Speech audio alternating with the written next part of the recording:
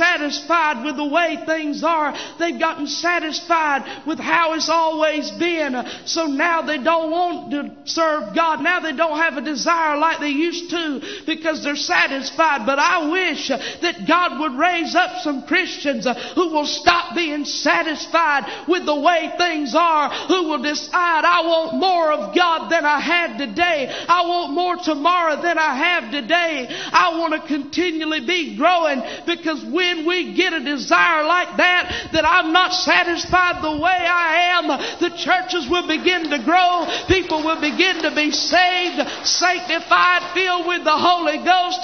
People will begin to be healed, set free, delivered. If we will get the desire, I want more of God. I want more of His power. I want more of His presence to be manifested in my life. And if we continually are asking, God, would you come down into my life? You can rest assured it's going to happen if you will believe Him and if you will trust Him. His power will come into your life and you will do a 180 from where you are right now. Just put your trust in Him.